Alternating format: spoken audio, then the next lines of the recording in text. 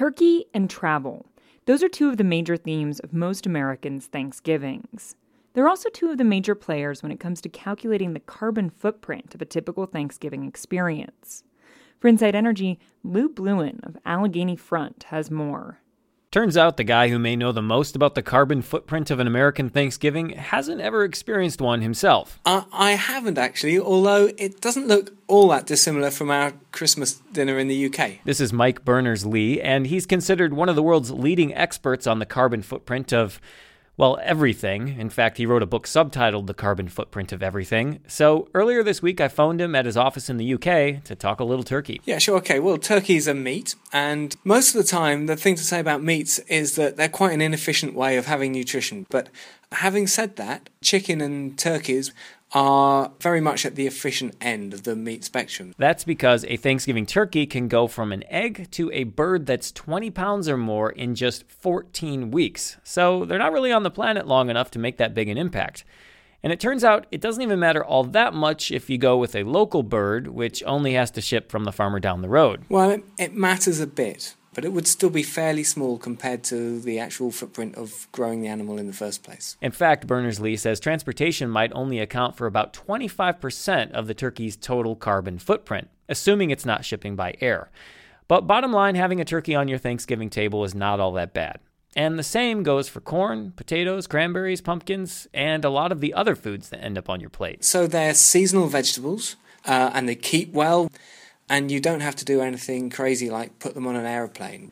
So they're fantastic. In fact, you probably can't have lower carbon footprint food than potatoes and pumpkins. So all in all, the Thanksgiving dinner looks pretty good from a carbon footprint standpoint. That is, if you go traditional. Yeah, so this year's a little bit different, a little bit of a curveball. But there is no turkey. This is WESA reporter Margaret Krause. She agreed to let us dissect the carbon footprint of her Thanksgiving plans, which are still kind of coming together. There is a meat that will be grilled outside. Maybe we're doing bratwurst. Maybe we're doing chicken. Maybe we're doing steak. Whatever she decides to cook, it sounds like it's going to be a bit of a fire drill.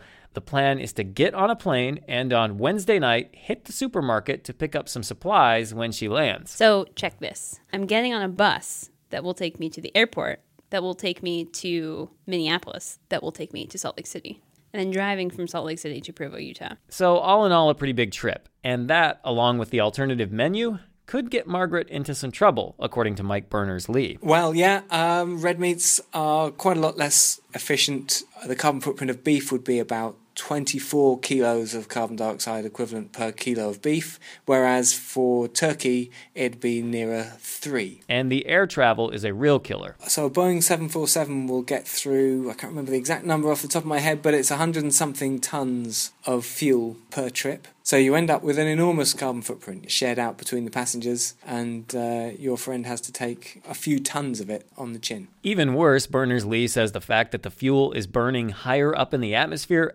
doubles the climate impacts. So drive if you can, better yet, take a train. But how does the carbon footprint of Thanksgiving travel stack up against the Thanksgiving meal? Well, Berners-Lee did a quick calculation on my 500-mile trip back to Michigan by car. So you're getting through about 50 litres of gas, so that would be the same carbon footprint as turning up and finding your way through 50 kilos of turkey, which would be quite an achievement. Yeah, no way that's happening even with leftovers. And at my house, my mom has a pretty energy-efficient way for storing those. When the fridge fills up, as long as the Michigan fall weather is cooperating, she puts the turkey in her car to keep it cold. Pretty sure that method is keeping the planet safe from harm. Not sure I can say the same for us. For Inside Energy, I'm Lou Bluin.